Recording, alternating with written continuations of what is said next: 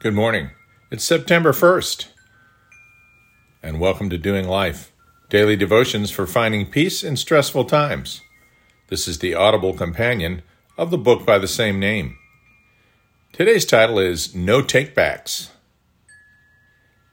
David said, "While the child was alive, I fasted and wept. For I said, who can tell whether the Lord will be gracious to me, that the child may live? But now he is dead. Why should I fast? Can I bring him back again?" 2 Samuel 12:22. Remember being a kid and when someone said or did something mean to you, you'd say, "Take that back." Or maybe closer to home, you can remember something you said or did, perhaps not just as a kid, but more recently, that you wish with all your might you could take back. When we do something we ought not do, which often involves hurting someone else, the effect on others is almost always something you can't just take back. We believers know that we are forgiven, right? Through Christ, our sins are forgiven, past, present, and future. Scripture tells us He remembers our sins no more, right? Separates us from our sin as far as the east is from the west. Remember? But the consequences of your sin are not so easily erased. The fervent attempt to undo with prayer alone what we have done is futile. King David realized this.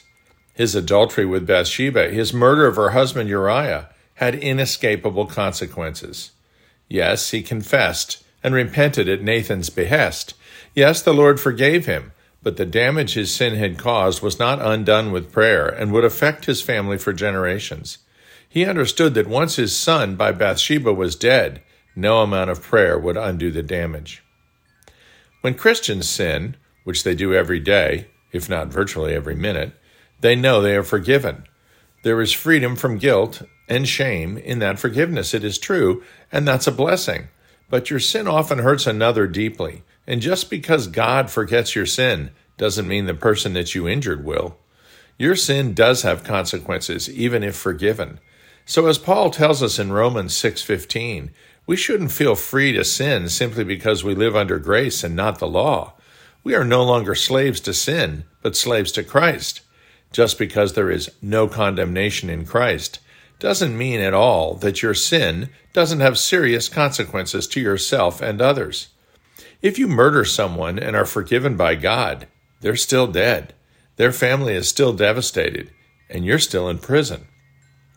So next time you think about saying or doing something mean-spirited, whether to someone's face or behind their back, remember, there are no takebacks.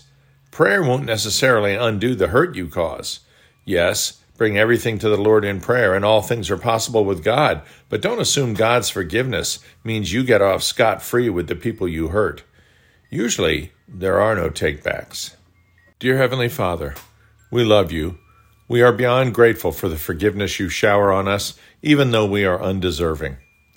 But Spirit, remind us that our actions have consequences nevertheless. Remind us that sin may be forgiven, but can still hurt us and the people around us.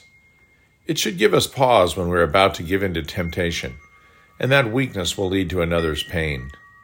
Amen.